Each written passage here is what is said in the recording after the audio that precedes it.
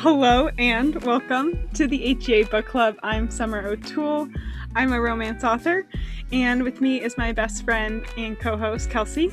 Hello, everybody. And our special guest is romance author Alexis Maness, and she's going to be joining us to talk about plus-size rep in romance. Hi, everyone. So happy to be here. So as we just said, we're going to be covering plus-size rep in romance and what that world looks like, things that can be changed, should be changed, things we love to see, and all of that. But before we dive into it, weekly hots. I know you have a good one. I'm waiting. I do have a good one this week. Okay, so, oh gosh, how to even start? Mr. EMT and I have been getting into the BDSM realm. And with that, we had a nice little adventure last night where it started with him picking me up at my apartment, and we went to a sex shop and we just kind of like patrolled around, talked about what looked good to us, made a couple of purchases, came back to my apartment and had beautiful, amazing, incredible sex until midnight. So that was my yesterday, and I am now exhausted today, but I'm loving every minute of it because it was wild and crazy and fulfilling in the best way. So that's my weekly hot. It's my PG version of my weekly hot. I feel like you're still in like the post-sex glow. A little bit. That sounds amazing. Love that. I definitely am. I've like throughout the day I've been like, oh my god, he said that last night, and I reacted like that, and I just like keep doing that in my brain all day, and then I'm like, Kelsey, focus. Like, you have things to do right now. You are a teacher. Do not be thinking about these things right now. My weekly hot is really short, and it's that Skelly Frankie, who that's their handle on Instagram, but she is doing not safe for work art for me for Stolen to Fight and Stolen Secrets, and she sent me some like sketches, which even just like the sketches are, you know, kind of just like blobs right now, but one of because she was like, is this like the general pose and vibe, because anatomy is crazy, and I maybe I'll post like somewhere where it's visible for people listening the stick figures that I sent them. They're something else, but basically I'm super excited, and they will probably be going out. Like, I'm probably gonna include print cards of them for people who want them with signed paperbacks, so keep that in mind. If you are wanting a signed paperback, you might also get some free smut. I love getting those. I've never gotten one like in paper before. I'm on like a bunch of people's Patreons, but I'm moving in June to somewhere where I'm going to have a spare room that's going to be sort of like my office, and I already know it's just the walls are slowly going to be filled with like various sex positions, and I'm so excited. I don't know if you guys are Patreons of Katie Roberts, but she does the NSFW postcards for each book, and if you're a certain tier, you get like the paperback, which is what I do, and I use those as the bookmark for each book.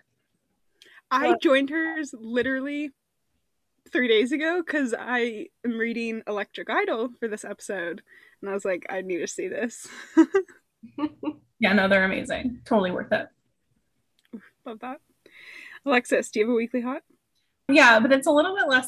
Well, no, it's still personal. I'm working on an erotica novella, like short novella for an anthology that I can't give too many details on yet, but I've never written erotica, like just straight up like raunchy sex. And I'm just having the best time exploring that side of my writing, because right now I've done like some smut in my books, but like this is just like full blown like railing. And I'm like super excited. It's just been really fun to explore, because it like, I don't know, your brain just kind of takes over, and like it's so fun to write because you don't really have to, no thoughts, just like feelings, and those feelings are like sexy, smutty feelings, and I just enjoying that so much. So that's been like a really fun like discovery / exploration this week, because I can just let my imagination run wild, and there are really no limits because it's kind of like loosely fantasy based. So I'm loving that. Oh, that sounds so fun. It is. Especially since when you don't have a plot that you're like, does this make sense for the characterization? Like, how Yes. is this gonna tie into the overall conflict? You can just be like, oh, I can't wait for whatever that's gonna be. Yeah, exactly. It's super, I feel like it's just like no rules, just vibes, which is awesome. Makes me think of Yes. Wattpad. Wattpad. Yeah, I think it'll probably kind of be something like that. I haven't really read on Wattpad, but I feel like yes, you're probably right. That gives, I mean, like I don't have a lot of experience, but that always, when I did experience it, was very much just like word vomit emotion in the best way. Yes, yes. I feel like yes, that's the vibe.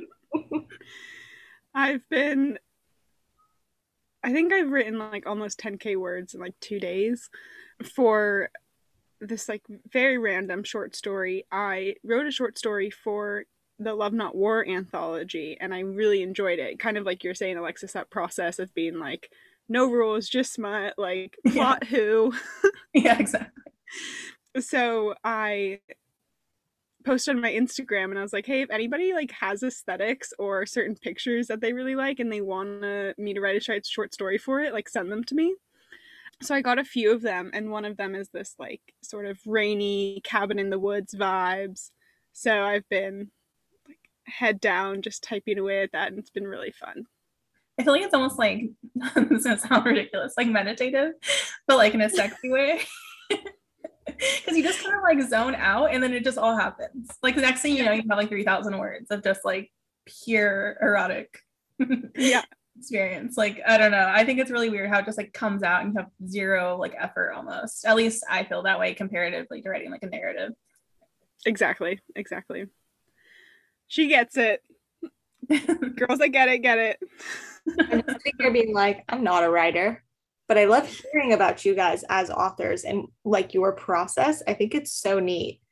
But it also makes me think about how, like, I don't know about you guys, but like from a kid, like as a kid, like I just had like that mental narrative, like telling stories all the time.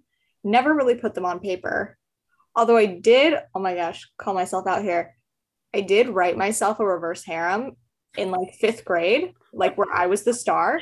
I had no idea what it was. It was like apocalyptic reverse harem, zero idea where that came from. Couldn't even tell you.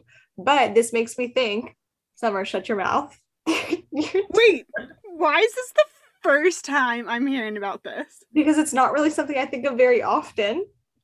That was, We had a whole episode on reverse harems. oh my gosh, that's so true. Why did it not And trigger me and you that? were like, this is so new to me and fun. I love it.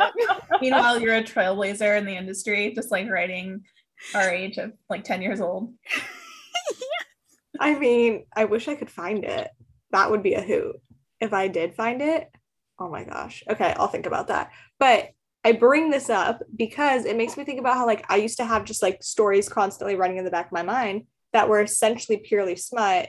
And then, you know, you just get to the point where it's like, okay, I had a fantasy and now it's just going to come out because like why wouldn't my fantasy be that fantastical that it's not just 300 bajillion words of smut? Like I'm into that. Basically. Pretty much. Well, on the note of smut, we're talking about plus size smut.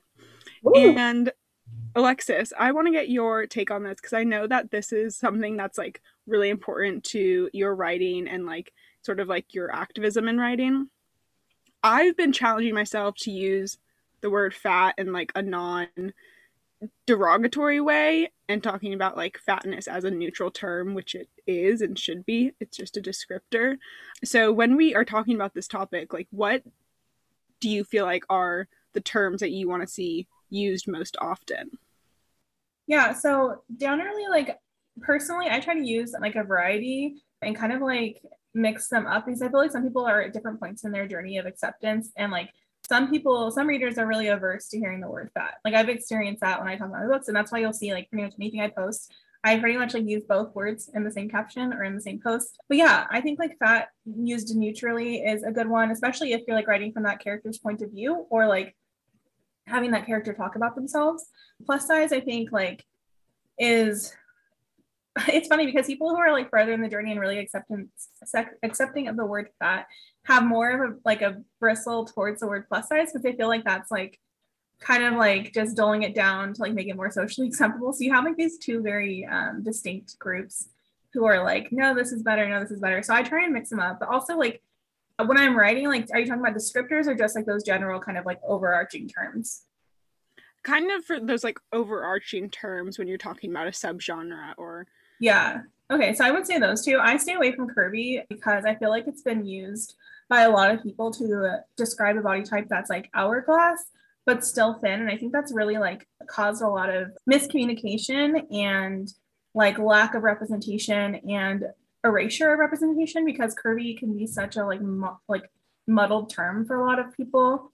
And I think it's used a lot in romance just to describe like someone who's just not like super stick real thin, but they're not necessarily even mid-size or plus size. So I usually stay away from curvy and just gravitate towards plus size and fat and like intermingle those to try and make everyone as comfortable as possible.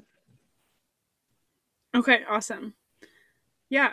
I really like that. I think like you're saying curvy, I feel like it also has that not fetish like a little bit of fetishization where you're taking just like the sexual aspects of somebody who's in a larger body.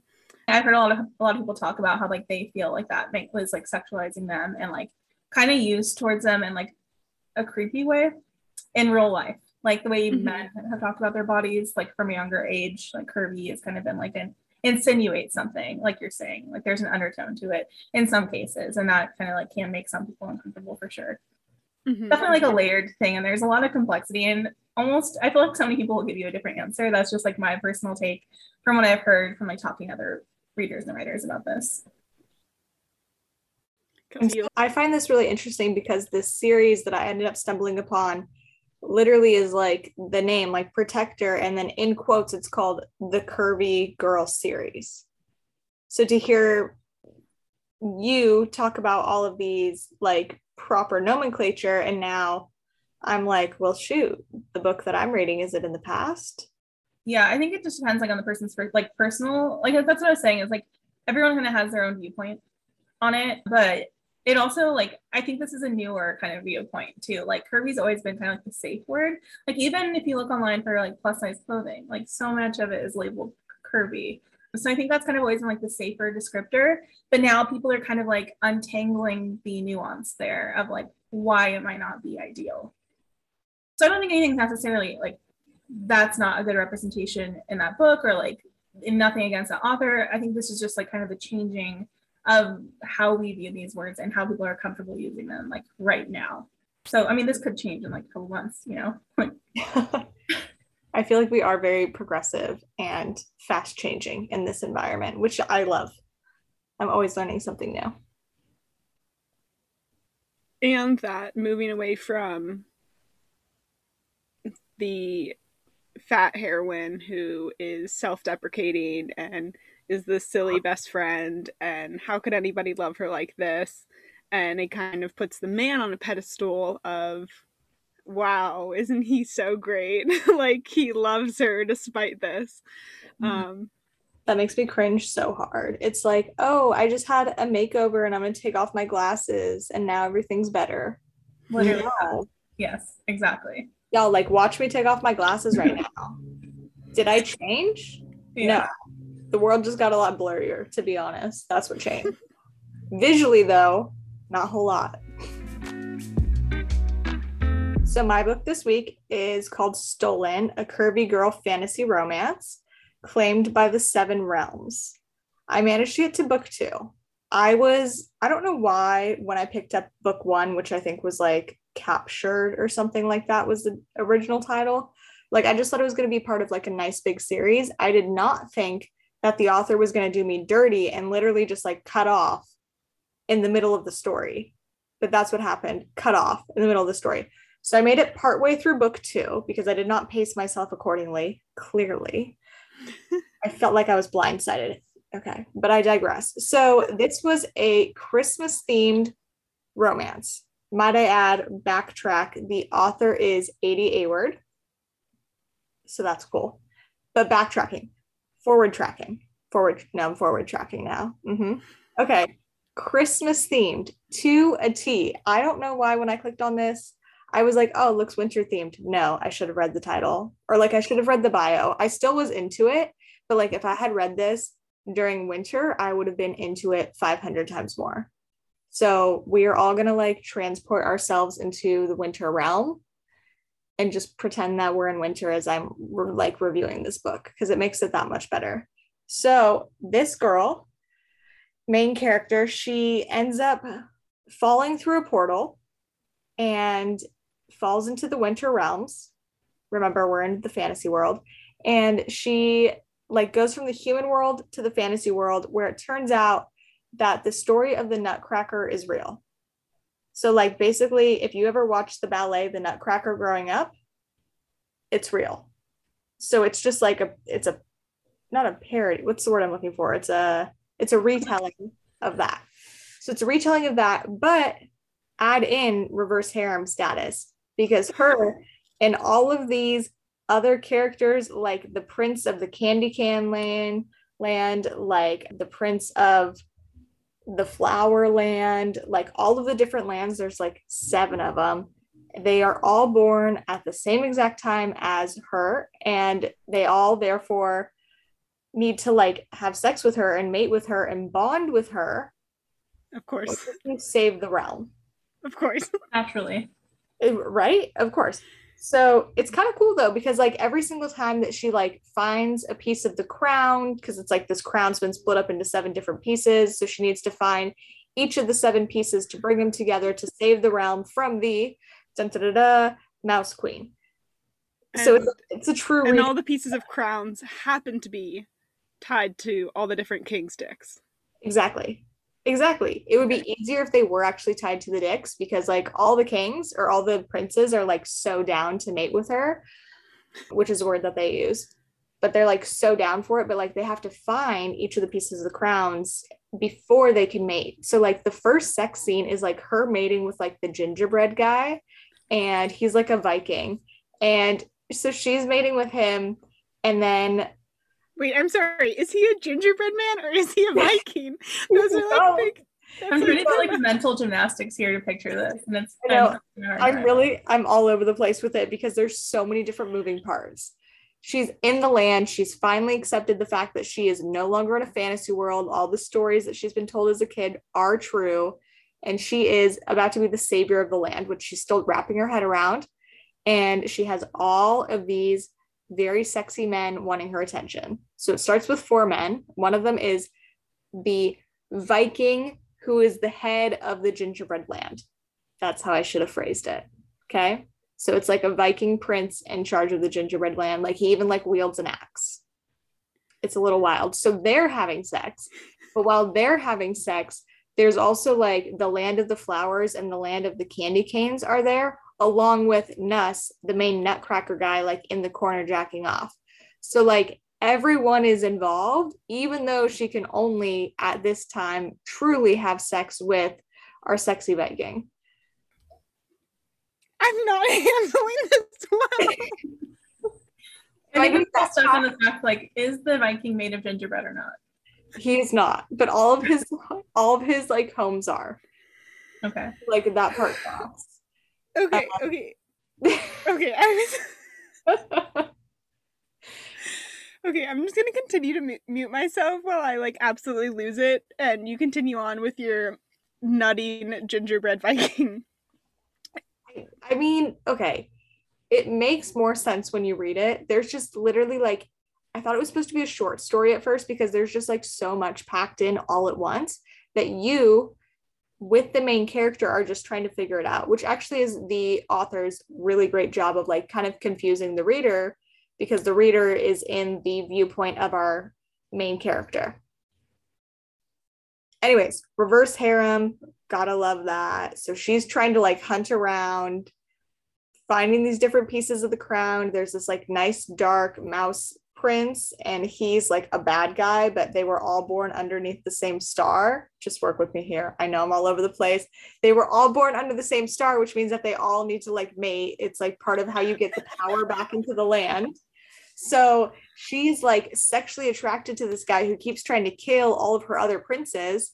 And all the other princes are like, bugger off. Like, we don't want you here. Like, you suck. But he's like, no, I have a right. And like internally, he's like, I may be working for the Mouse Queen, but like, really, I just want our main character all to myself. Like, she is beautiful. She is stunning. I've never fallen in love like this before. But he's also like low key trying to kill everyone. So we got a lot going on. Yeah, seems like it. I'm only partway through book 2, and there's a lot going on. Her brother just came into the story, who she's like twins with, but he's like kind of a lot older. So he's been visiting the land a lot because time passes differently. Y'all, it's all over the place, but it's cool. It's very interesting.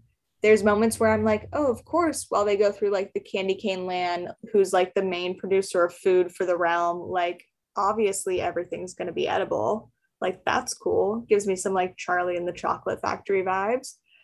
And then, you know, like you go up to and you visit like the gingerbread land, and like everything's made out of gingerbread. Like, okay, that tracks. Like, I'm into it. Something cool about our main character is that she has a lot of power and she's just finally unleashing it. So, like, every time she mates with one of our main characters, more of her power gets unleashed. So she can heal people with a kiss, which we love, like a little bit like reverse Sleeping Beauty with more consent. So we're into that. I mean, overall, I'm into it. I feel like I could keep throwing facts at you guys, but because it's so like muddled in my own brain, because I'm not all the way through, I don't want to confuse you guys anymore. So at this point, I'm going to rate it a solid 7 out of 10 because I'm interested. I would like to see where this goes. Like, is she going to win? I certainly hope so, because this is the HEA book club and we love a happy ending with some reverse harems. You know, like, I'm into that. Smut, I'm going to label at this point only like a 2 out of 5. Even with the reverse harems happening, like, there hasn't been as many details as I know and love. So I'm going to rate it a 2 out of 5. But I do know that as the books have been progressing, like, it's been getting a lot smuttier. Like, there is some like MM action, which is brilliant. So we're getting places. How was the plus size rep in it? How was that handled? That was handled well. So in the human realm, she was unfortunately ridiculed and really like put down. She was a dancer and she was always shoved to the back. That was kind of how she was like described herself. She was like, I know I'm talented. I know I can get the part, but like, no, I just keep getting shoved to the back and like getting pitying looks from like my surrounding dancers. She does get described as curvy throughout the book. That is like the nomenclature that's used, but it's also used in a way where it's like everyone who, all these princes who were all born under the same star as her, the same Christmas star, they all look at her and they just like immediately fall in love with her personality.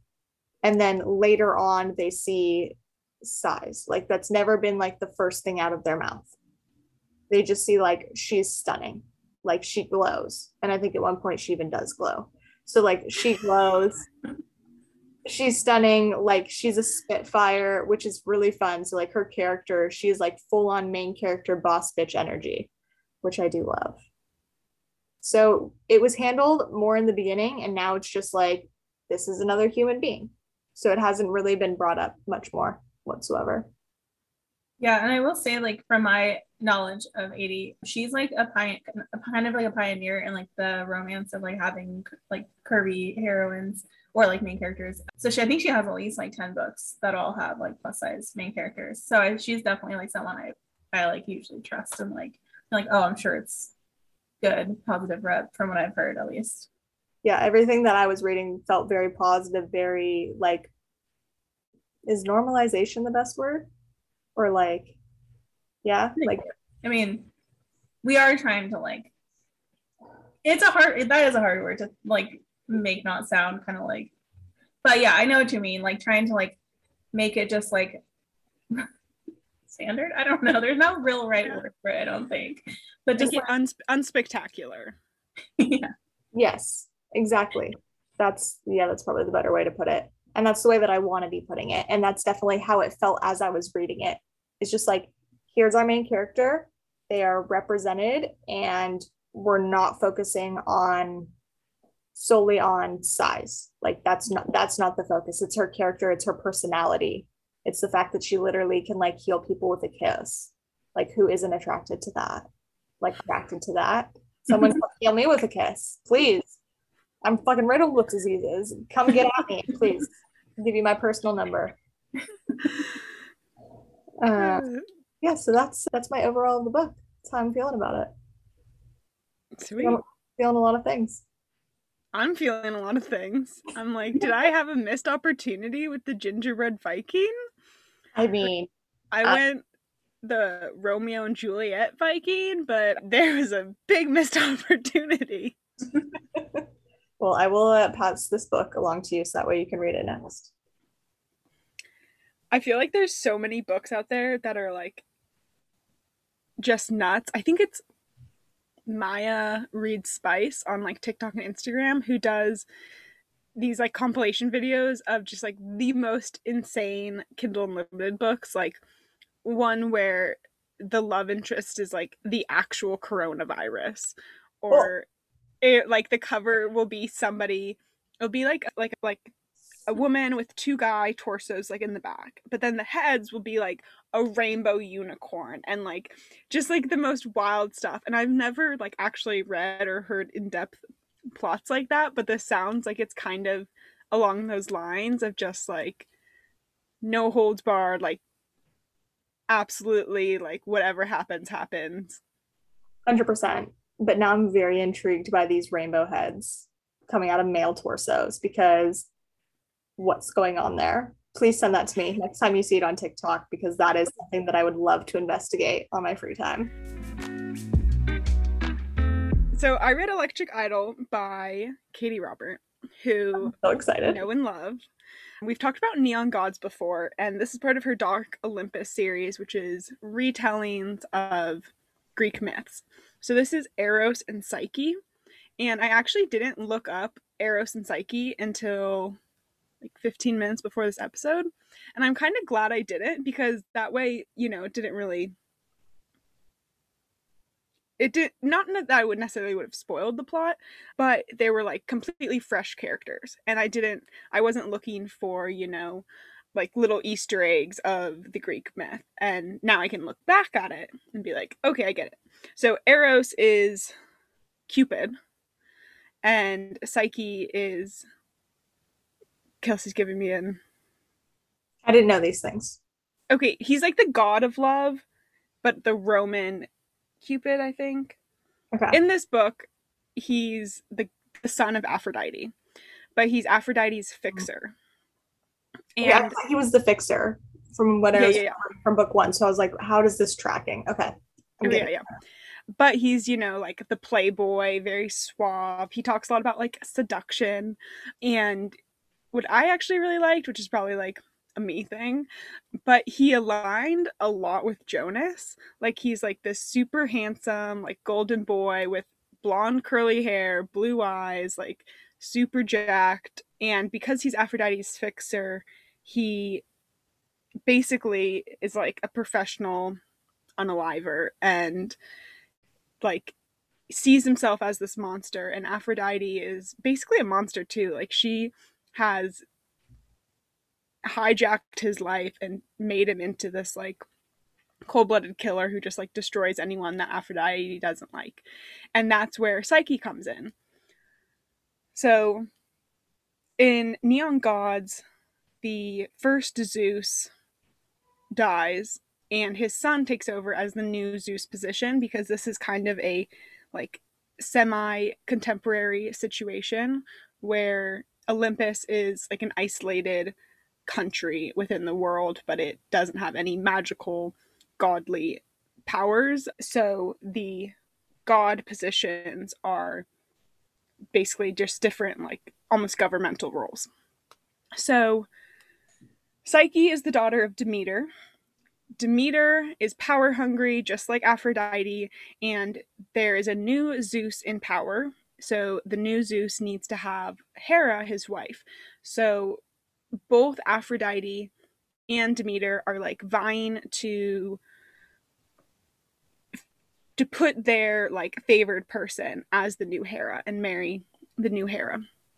And Demeter starts trying to get negotiations going with her daughter Psyche to become the new Hera. Aphrodite takes offense to this. She's the everything bad about that we think of Aphrodite in terms of vanity and self-obsession and sort of ruthlessly putting herself above anyone else is her on crack in this book. So she basically says to her son Eris and is like, hey, I want her heart. I literally want her heart. You have to go kill Psyche. The main conflict is that Eros is supposed to kill Psyche at his mom's orders. But I felt like that was such an extreme jump from her just being pissed that Demeter was going to get her ally as Hera instead of Aphrodite. But the book starts with there's a party in Olympus and Eros shows up all bloody and wounded, and Psyche runs into him and helps him, even though their parents are rivals, and helps bandage him up. And it's the first time anyone showed him kindness. So then when Aphrodite tells him to kill Psyche, he for the first time ever has hesitation. And he can't label it. He doesn't really know what's going on. He's fighting, that little bit of morality that's peeking through. But he decides that, the only way out of this is to marry her. I mean, that's a jump. Because so their thinking is okay, if we get married, then if we get married, you're now protected because you're tied to me. And you're also protected because if there's now a definitive link between Psyche and Aphrodite. So if Aphrodite goes after you as my wife, Demeter is going to lose it. But if, if Eros killed Psyche and, it goes unsolved, it wouldn't blow back on Aphrodite. So, does that make sense, Kelsey? I'm getting there. I think so. I just needed to compute it for a minute. Okay. Basically, Aphrodite's son, kill Psyche. He's I'm not going to do that. Instead, I'm going to marry her, which pisses off both of the moms, but also puts them in this stalemate because now they're publicly connected. And as all fake relationships go, yes, it starts getting very real. They have, a whirlwind romance. Psyche is an influencer, so they are very strategic about the sort of image that they're putting out there. And there's that is this for the image? Is it not for the image? But because you get both their perspectives, that they're both super into each other. Wasn't Psyche in the first book represented as she was a trendsetter? Wasn't her, that was her general yeah biography? Yeah, so she's an influencer, very good at it, very smart and calculated about how she goes about it. And after they get married, Aphrodite is basically I'm still gonna kill you. Yeah, so then plot happens, drama ensues. I really, really like this book. I fell in love with both Eros and Psyche. I think having that angle of Eros feeling like he's a monster and how could this beautiful, stunning, kind woman like him and see past that. I saw a lot of Jonas in that because Jonas thinks he's a monster and Tilly's you're not, blah blah blah. So I really like that aspect of it, just personally. The writing, Katie Robert does smut so well. So well. There were times where I was you're repeating the same thing 20 times when it comes to Olympus is a dangerous place to grow up. Nothing's safe if you're one of the 13. And after 50 pages of that, I was I get it. It's the second book. I get it.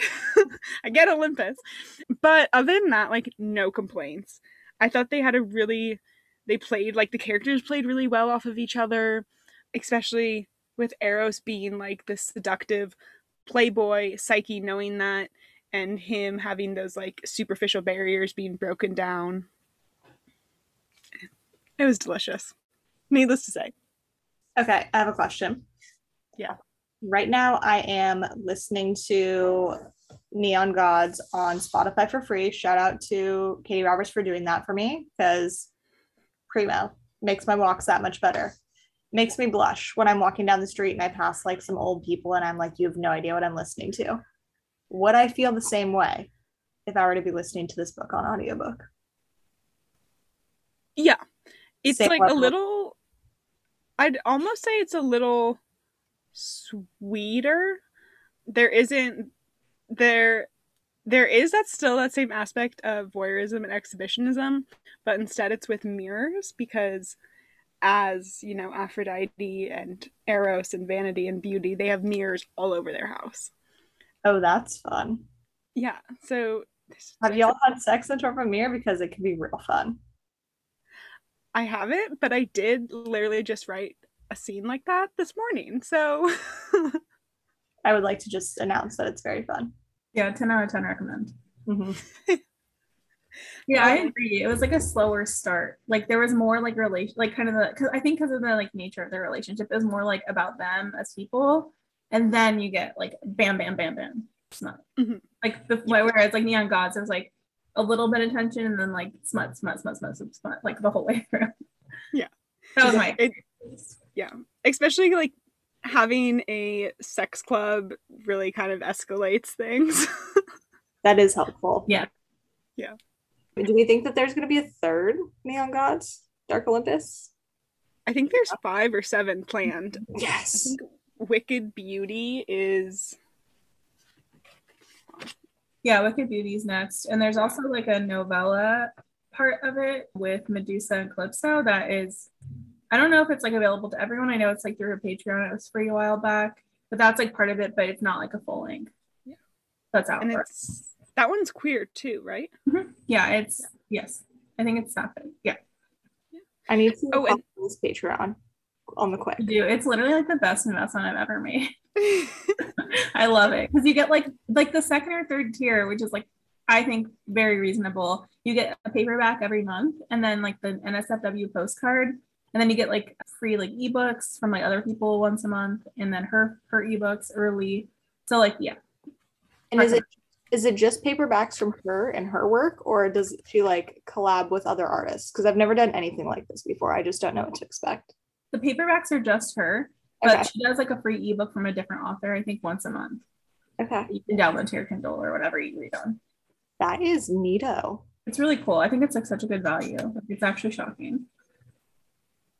Okay. Put that on my to-do list.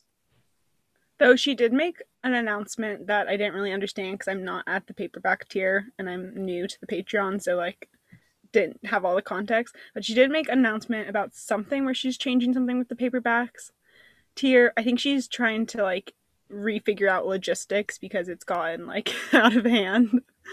I'm sure there's like so many people subscribed to it. I didn't see that, but now I'll have to go check because I'm curious. Yeah, hopefully it applies to like international people. Yeah. I think her main issue is she was like, at this point there's 700 like paperback tier members, and that like she's like my hands don't hold up the same way they used to, and like signing all that and stuff. So much packing too. I feel like she spends like days packing. Like she shows it all the time on like I think Instagram, and she's like still packaging and mailing things. So I'm like I mailed like 10 to like 12 bookish things to readers this week, and I was like, whew. Like I can't imagine like doing 700. Like who helps you with that? Like how do you rope someone into doing that with you? Another thing I really liked about her writing, which now in hindsight I think I've heard her talk about before, but she also describes race very like bluntly and upfront for both like white people and people of color, which obviously makes so much sense, but especially as a white writer and like with the default in media usually being white people, you often only see like skin tone descriptors if it's one in like a sexual context where you're like they're alabaster skin or they're like tanned skin, but you don't usually hear like so and so was a tall skinny white woman or so and so was a petite black woman, and it was just like each person that was described had that like had their race included as a very Almost like factual. Mm-hmm. yeah, and that like makes so much sense, and I think it's definitely something I want to like incorporate into my writing as well. The other part was like the queerness was very like I don't know if I've talked about it on this podcast before, but I just love when like people's sexuality that isn't straight is just like dropped in, just like sprinkled, and it's like not a big deal. It's not a plot point. It has like literally nothing to do with anything. Because as someone who's like attracted to whoever, it's always so refreshing when somebody you don't expect to be queer is but it's not a big plot point. It's just like whatever. So both Psyche and Eros, like as the story progresses, you hear tidbits of, you know, their different adventures with people of all genders, and I think she writes inclusivity really, really well. Yeah, I like that's one of the things that kind of drew me to try her writing. Is like I heard people being like, "Oh, she's very inclusive," but it feels effortless, which I really enjoy because it doesn't feel like she's trying to be like this person who like makes her book super inclusive and like it just is. It's just like part of the world, and it seems like very natural, like how you would just talk about people in your own life, kind of thing. So yeah, I really appreciate that about her writing too, and that's something I like about like her plus size representation. And I think she's had like a couple mid-size / plus size characters in several of her books. And I really appreciate that because of the way it's never like about their size or weight. They just are. And I really enjoy that. And that's something I really try to apply to my writing. Although I will say I like make it a little bit more like a point to talk about it, but I really enjoy the fact that everything is very neutral in her world.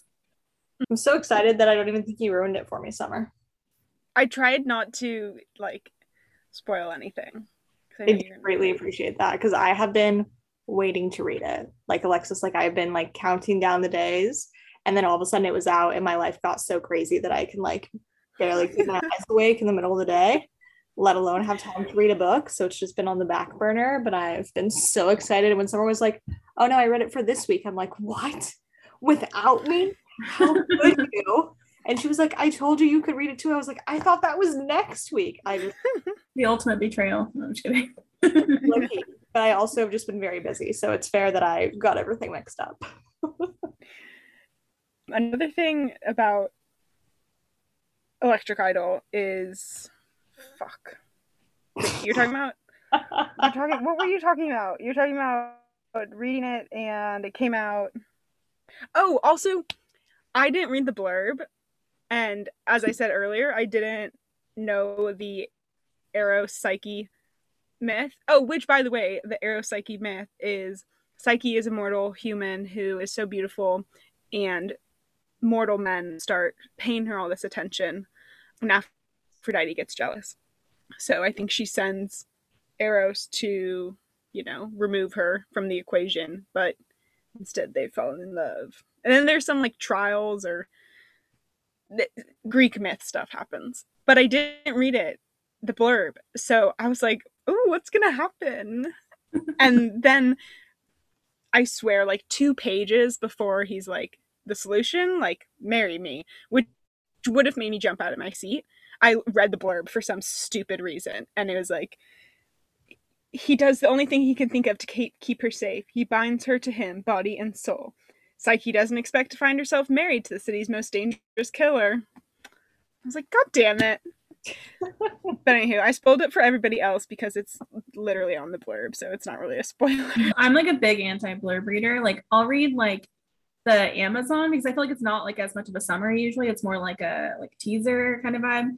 I'll read those, but I do not read the summary or like the blurb on back of books. And I didn't write mine that way because I don't like that. I don't want to know because then I feel like you take away like that guessing game that your brain does, like what's happening. Like you know the art, like the arc of the story kind of. I don't. Yeah, same. I don't read them for that reason. So I always feel like well, that took out a little bit of the fun, Yeah. I I'm was like, reading damn it, he's gonna marry her. I mean, you would have figured it out pretty quickly, but I don't know, something about blurbs, I feel like just always spoils like a little bit of something for me. a little bit or a lot of it, depending on how the blurb gets written. Like I was told adamantly by my friend who's been loaning me all the books of the Akatar series. Like she was like, never read the back. Like whatever you do, do not read it. It's gonna ruin everything for you. She was like, put a piece of paper over it. I don't care. She was like, just don't read it. And I was like, okay, noted. I will ignore it to the day I die. I think that's so interesting that that's how they're written because I don't know. I guess maybe because I'm a new author, I don't really understand like why that has to be that way because I don't like it. So I didn't do it and I don't think I will update it. But I just think that's so interesting to think about because I've talked to some people who are like, yeah, I don't read the blurb because it's spoilery. And I'm like, same. So wait, why are they like that? Like maybe some people really need that like reassurance and like that like predictability. I don't know. I'm like, that's something I'd be really interested in talking about. I'll make a note to. It really makes me think of like back in the days when like books were banned and you really had to spell out exactly what was going to be in a book. That's what it makes me feel very like archaic with blurbs being so descriptive, like really telling you exactly what's going to happen in the book, especially with like the amount of censoring that used to happen just in life. Like, oh, you can't read that because the back of the book said that it involved a sex scene, or like it talks about infidelity. Like, that is not okay. We cannot read that. Like, it just feels archaic now. But on the flip side, I would say sometimes I get hella frustrated when maybe I see like little teasers on TikTok or Instagram, and I'm like, okay, like what's this actually about? And the blurb is like, Jason, he's cold, like nobody can break through his icy heart except for that one fiery girl who comes into the coffee shop. And then it's like, Sally, she's a fireball, who can't handle her? And like, I'm like, I'm sorry, what? Like, you literally told me absolutely nothing and made me not want to read this book because who's Sally and Jason in there? Like, I don't know. That's like the majority of the free books I read on Kindle. That's what I get is the Sally and Jason. And I'm like, well, we're going into it. Like maybe the picture on the cover is going to be description enough. At least I saw a cowboy. Like at least I know that there's going to be something I like in this book. Yeah, it's interesting. I feel like that's like the new thing in romance. I see that a lot now. Like when I'm reading. I mean, like I said, I don't really ever check the back, but when I do, I have been seeing that. And I'm like, huh, interesting. Like I kind of get it. Like because like romance is so character driven most of the time, like especially like contemporary. So like I kind of get that, like where you want to see like what kind of characters am I dealing with, what kind of dynamic is there, but also like yeah, it's not really giving you anything about the story. In a lot of cases, not everyone. I've seen some that are pretty like good at cluing you in on what the vibe is, but yeah, it's interesting. Blurbs are interesting. Like love to hate them. Yeah. I wrote mine at like the very last second when for Stolen Secrets, and my cover designer sent me a mock-up and it had the Stolen to Fight blurb on the back because I realized I hadn't sent her like an updated one. And I was like, oh, I have to do this again. You did good though. Thank you. I think this is my favorite blurb. You did really good with this blurb. Alexis, tell us about gargoyles. Yes. Oh my gosh. I just literally just want to be like, oh my God, I love it so much. You have to read it. But it's just so good. Like it surprised me so much in the best way.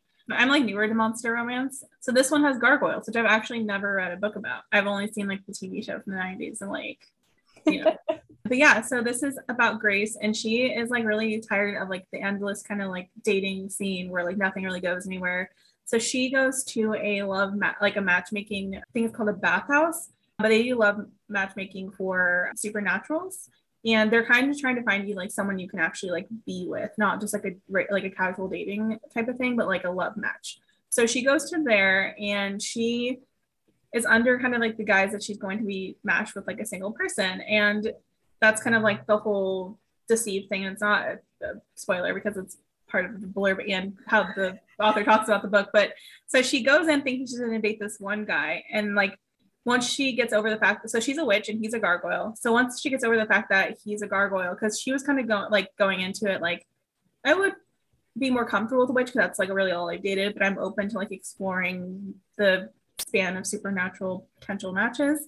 But then she gets like at the total like left side of the spectrum a gargoyle who's like this huge massive being, and so she goes on some dates with him and they really hit it off and she's like really into him, and then like she gets hit with this curveball where actually he's in like a polyamorous relationship and he wants to like bring her into that with his gargoyle mates. And so like this whole like kind of like shock slash like betrayal but not really like happens, and they kind of have to like figure out if they can exist as like this group of her coming into their situation, which it's male polyamory, and then she's coming into that as like a human witch, not a human. So there's kind of like this dynamics of like the different cultures, and then there's the dynamics of her being like just experiencing like single, like I don't know what you call that, like just one-on-one, like Monogamous.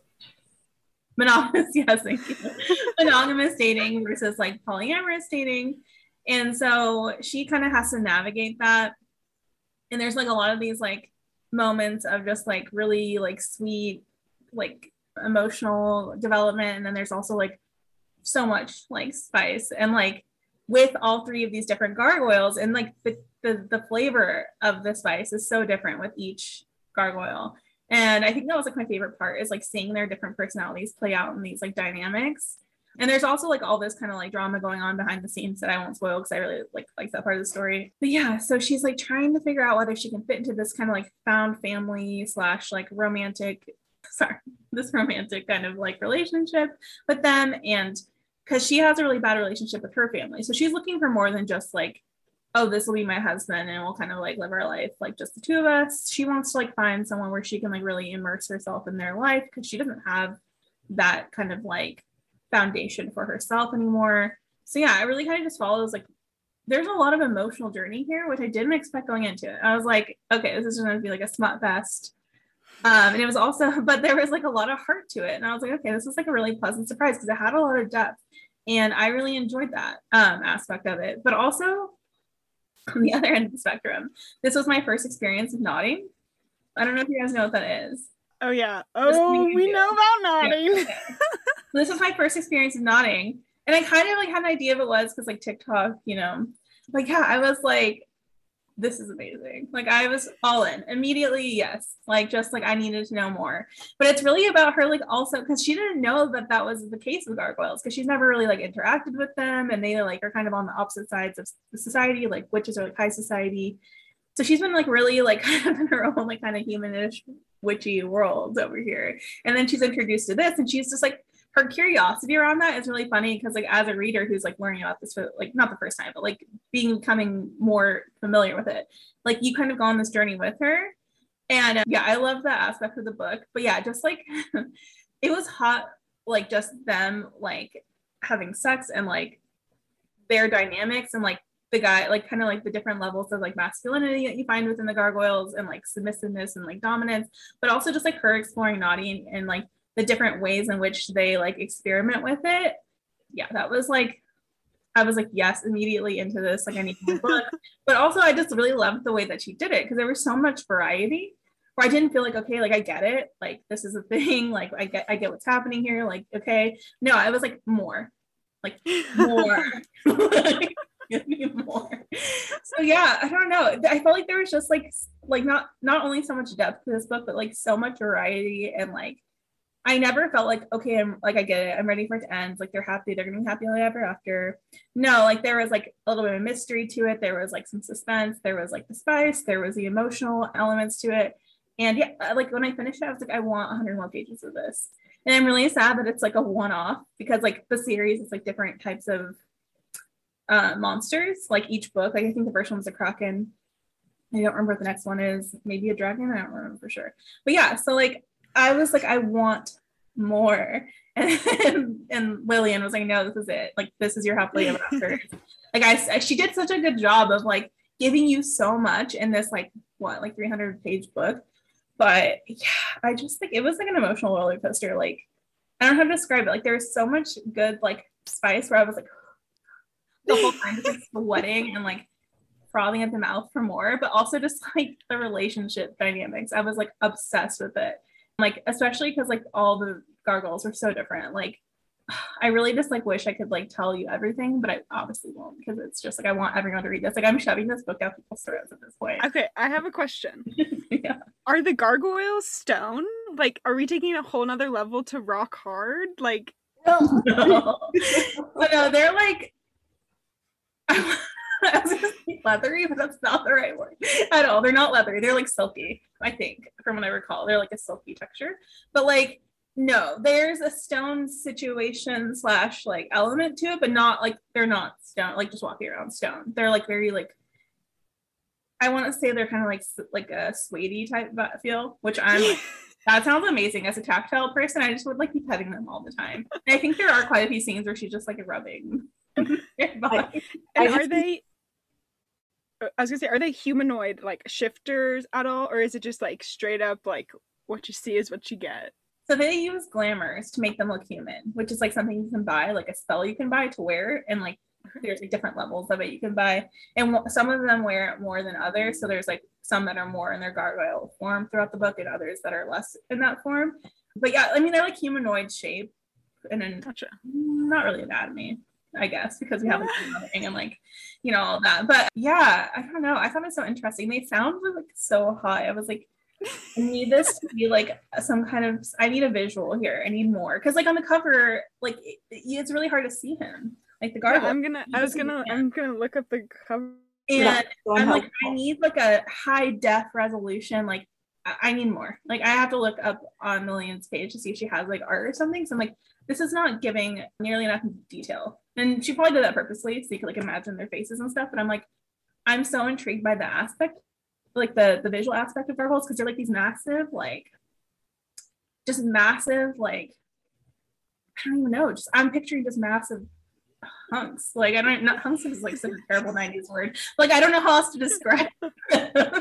But it's also like I really like this like kind of like they're just like such a grand presence because they're like these dark shadowy beings and they have these huge wings and they have like talons.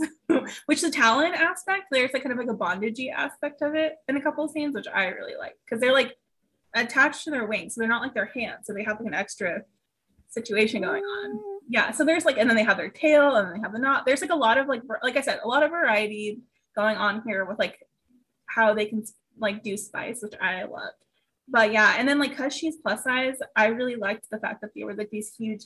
Like I don't think that's always necessary. Like I love to see like all different shapes and sizes with each other like combined. But I loved like you never really get that as like a plus size woman. You never get like that like oh, like the big, huge, like kind of guy, like making you feel small. Like they call her a little witch, which I love because it just like really reinforces that like dynamic of how they're these like big, huge gargoyles, and like she's small compared to them. And I think it's just like such an interesting dynamic that you don't see where it's not like fetishizy or like making her looks like feel smaller to like make her feel better about herself. It's never like an issue. It's more just like they're like these grand huge things and like she is so much smaller than them. So I love that they call her a little witch. I thought that was super cute.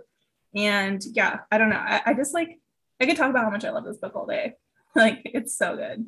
Alexis, I have a book recommendation for you that like this book just screamed I don't know, so many similarities. Okay, give it to me. Have you read Baby and the Night Howlers? No. That's your next book. Is that by Catherine Moon? Yes. Okay. I really like her writing, so I'll definitely give it a try. Because it's all the same, like different people with their different characters, a little bit of the reverse harem action, polyamory, like we're lining up in so many ways. And the smut was nuts. The nodding, there was also nodding. So okay, I feel like this might be like a nice book for you to like. Yes, thank you so much. I will definitely, because I like I said, I needed more. Like it was satisfying and I loved it, but like I loved it so much that I'm like, just write this from now. Like I want like, but like I was like, this is like enough, but also I could do more. So I will definitely try that because I feel like I could definitely use something, maybe like shake it up a little bit. That's how I warning. Yeah. I was gonna say fair warning, which Kelsey was probably about to say. Once you start Omega Versus, like it's an all-consuming obsession. Like if you think you liked gargoyle knotting, like just wait till it's a pack of like 12 alphas with knots and they're giant. And though shoot, Callie Rhodes, I think it is. She was the Omegaverse I read for our Omegaverse ones, and her alphas are like actually huge. I don't know. I only read 2 of her books, and they weren't particularly plus size, but the alphas are like bigger than life, like 7 feet. Mm-hmm. So if you like the, yeah. Like, I mean, I would have been in if they were like normal human size. Like I was sold, but just that was like an extra kind of like cherry on top. I was like, okay, like, you know, who doesn't want a little massive variety in their life? But yeah, I don't know. Like, I don't know. There was something in this book. Like she put some kind of like magic spice dust in here that just had me like hooked from the inside. But yeah, I don't know. It was so good. Like definitely a 10 out of 10 for me. I don't know about spice. Like I have a hard time rating it because there's like 20,000 factors. There's like how long were the scenes, how detailed. But I would say probably like a 4, 3.54.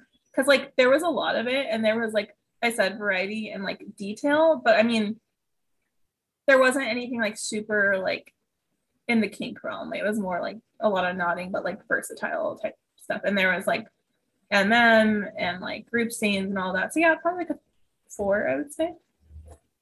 But yeah, so good. Loved it. And their representation was really good too. There was no like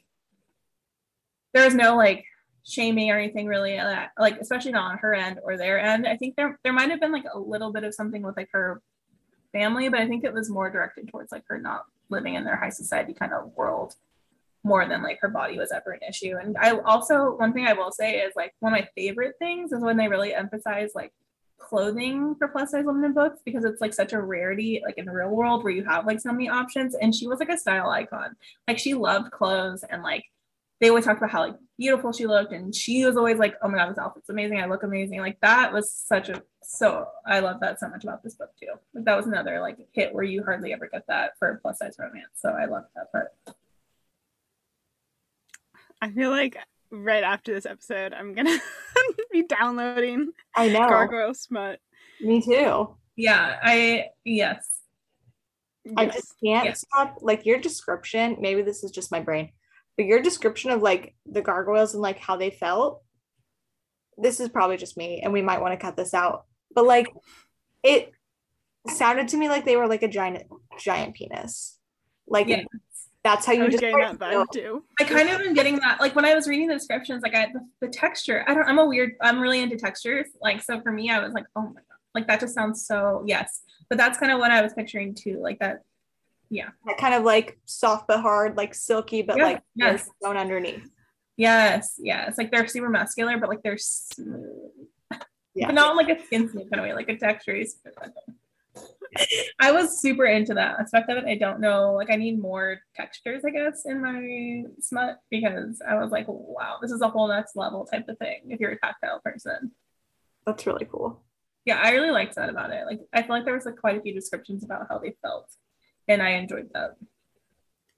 Next episode, we're gonna be, and Kelsey, I don't know if I told you this yet, but we're gonna be doing orc romances, which is another like subgenre of monsters, and I'm still like not quite sure what an orc is, but we're going into it, and I love it. Let's dive down deep. Never even heard of it. Let's get it. Let's do it. They're like giant green men with like little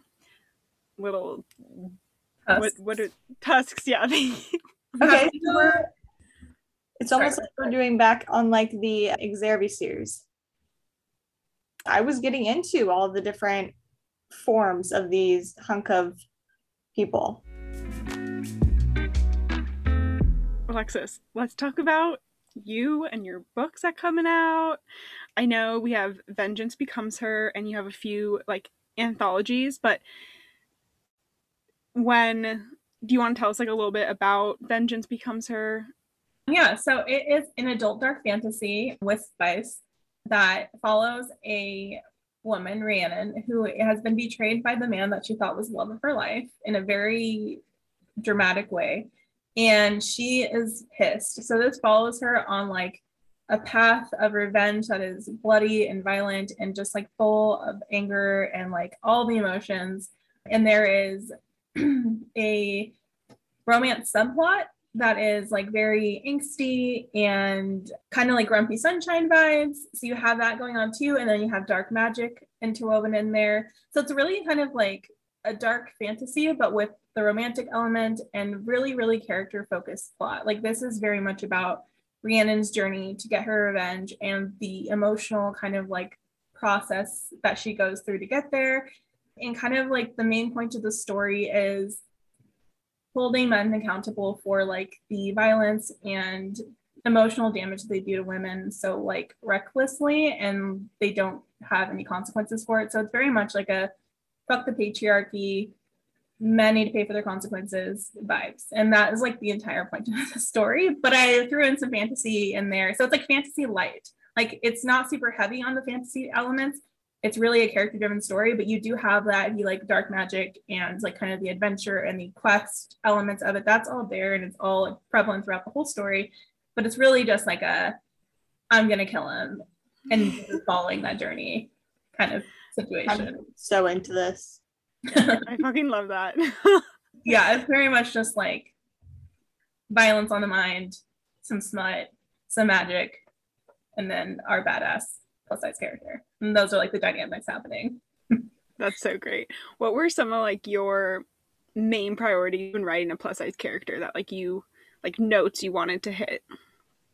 The most important thing to me was making it just like a normal part of the world. Like there was no fat phobia in this world because it's like fantasy, so I can do whatever I want. But yeah, so like that was the main thing. Like I didn't want that to be an element where there was ever like a situation where like someone had to like fat shame her to like make it realistic or like have her doubt like her like worth or like her like sexuality because of that. So that was like the number one thing. And then second, I really wanted to like make her like a confident kind of like sexy character because I feel like that's just not I feel like I don't see that very often, especially like I've never seen that in fantasy. So I know there are some romances that I've seen like recently that have that, but I think that's something that people who are kind of like more further along in like their body acceptance journey are really looking for is like the character who can like inspire them to feel like, yeah, I'm hot, like I'm a hot big girl and like that's fine and I can accept that and I'm gonna do all the things with that in mind. So that was kind of like something I was really important to me is like making her like, no, yeah, I'm that bitch. And like, yes, I have rolls and my ass is huge. And like, you know, so she's like very much like kind of like flaunt it, like kind of mood. So yeah, that was like the other thing. I wanted it to be like a very positive kind of like, I mean, she's not a positive role model by any means, but like have like some fat representation that is positive and like, you know, kind of like very confidence driven. So those are the two main things. And then also like the spice. I wanted the love interest to be very much appreciative of her, like her curves and her rolls and her stretch marks. So like I really tried to like put those descriptors throughout the book and like have him very much like notably like when you read it, you know that he's into it. Like there's like tactile things and like visual things that kind of like really make that very clear. Like, there's no room for doubt, like whether he's into it. Like that was the other thing because I feel like so often like plus size women kind of like doubt that like in their relationships and in sex, like, oh, is someone actually attracted to me? Are they like having sex with me despite like that? So no, he's in. He's like, I love this shit. Like he's into it 100%. So those are like the three main things I really wanted to cover for her, and the athletic aspect of it. Sorry, these are a lot of things, but there was also I'm eating it up. There was the athletic component of it because all the time when we see like people being like, no, that's not a plus size character, even though it definitely 100% is, people always say like they can't do that. Like they're not running through a fantasy world. They're not carrying a sword for like 25 miles. They're not like kicking ass. And I was like, no, you can do that. So now that is another huge part of her character and the representation that I wanted. It's like she's kicking ass and taking names and she's not losing weight to do it. Hell yes. So yeah, that was the main four. I'm so excited for this. Thank you. I remember a while ago you had done a TikTok about like kind of some like good rules of thumb for writing bodies in any books, and I realized like unfortunately a lot of like the negative things I did tend to do, and so I'm obviously I want to work on like getting away from, you know, always making the villain like portly or something. Mhm. But I think also something that I've struggled with is coming up with descriptors, and like my short story for the anthology, granted it's, you know, like 10,000 words, so there's only so much you can do, and it's also in an ancient world, so they don't have any of those, you know, modern standards to compare it to. But I kind of struggled with, like, you know, what are the descriptors that'd be used? And like, I'm very mid-size and I have a ton of thin privilege, but I've also, my body's changed a lot in the last few years, and I've asked my partner, like, oh, how would you describe me? And, you know, she's not a romance author, so she's like, I don't know, like, you're you. And obviously that's what you want your partner to see in you. But what are some, like, do you have any like top tips for writing like sensuality of bigger bodies, but then also just in general, like, good rules to go by?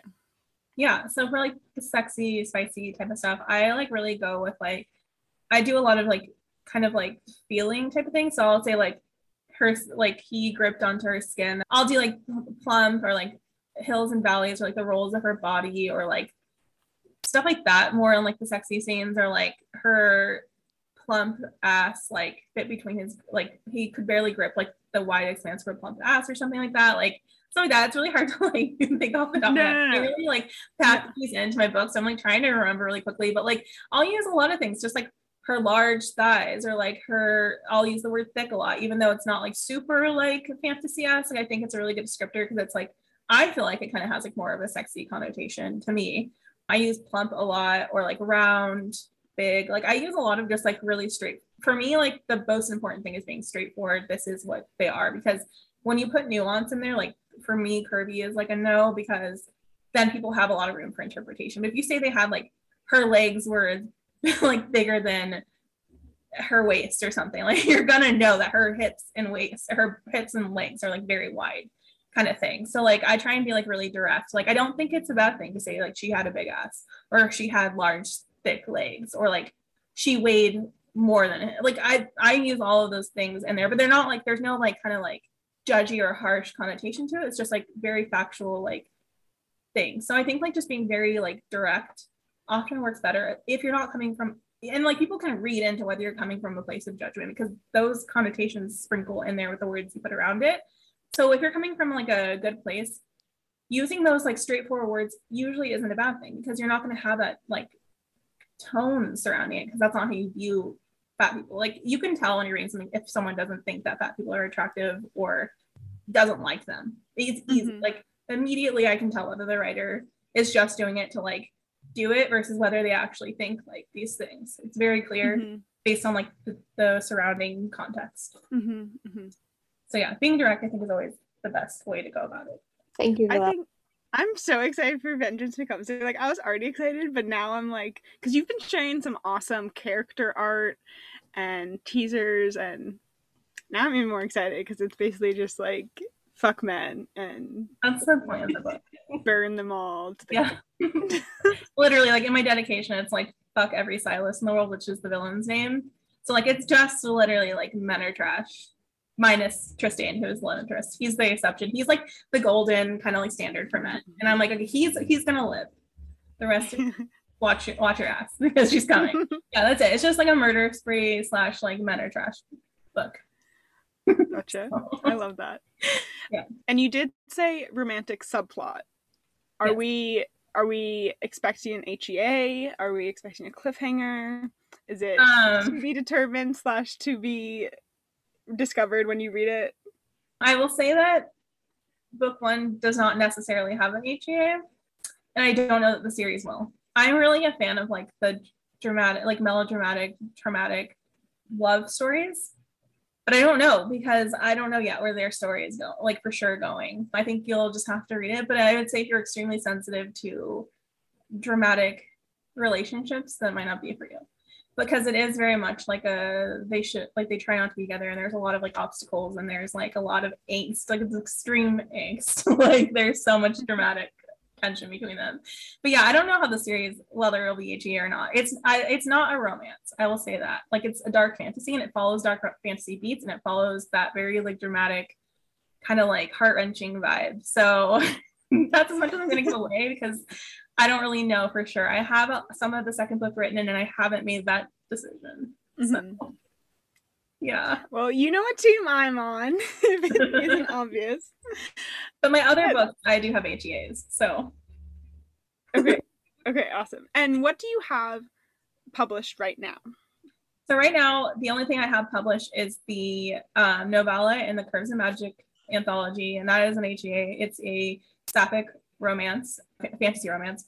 And then that will be also, once that anthology comes down in June, I will be publishing it separately as a novella, and that will be in my catalog available. And then that's all I have published now. After Vengeance Becomes Her, I'll also be doing an urban fantasy, which will be like a urban fantasy romance, and then a couple anthologies that are romance, like fantasy romance. Okay, awesome. So much to look forward to.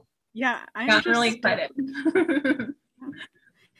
Is there anything else before we wrap up that you want to leave our listeners with, or want to rewind on anything that we talked about?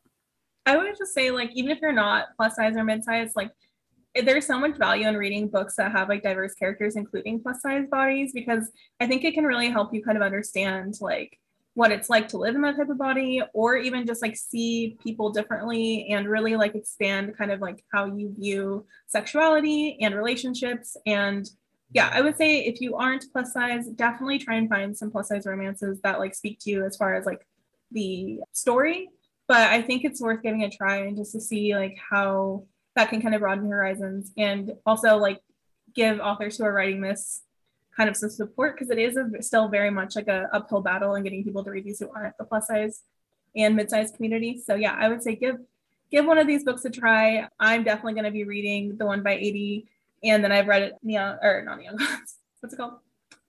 Electric Idol. So I love that one too. But yeah, Deceived by the Gargoyles, I think it's a really good one too, if you're not like looking for something that has like that really like focal point on the plus size aspect. And where could we find you on social media? So you can find me on Instagram and TikTok for now, and it's just author Alexis C. Maness on both of those. So pretty simple. Awesome. Well, this has been so much fun. I'm like going to be reading about Viking gingerbread man and nodding gargoyles who feel like giant penises. And we're going to have great TBRs after this episode. Yes. Alexis, thank you so much for joining us. Yeah, thank you so much for having me. I had a blast. Us too. It has been amazing having you on. And to all of our listeners, we will hear you guys in the next. Doodles. Doodles.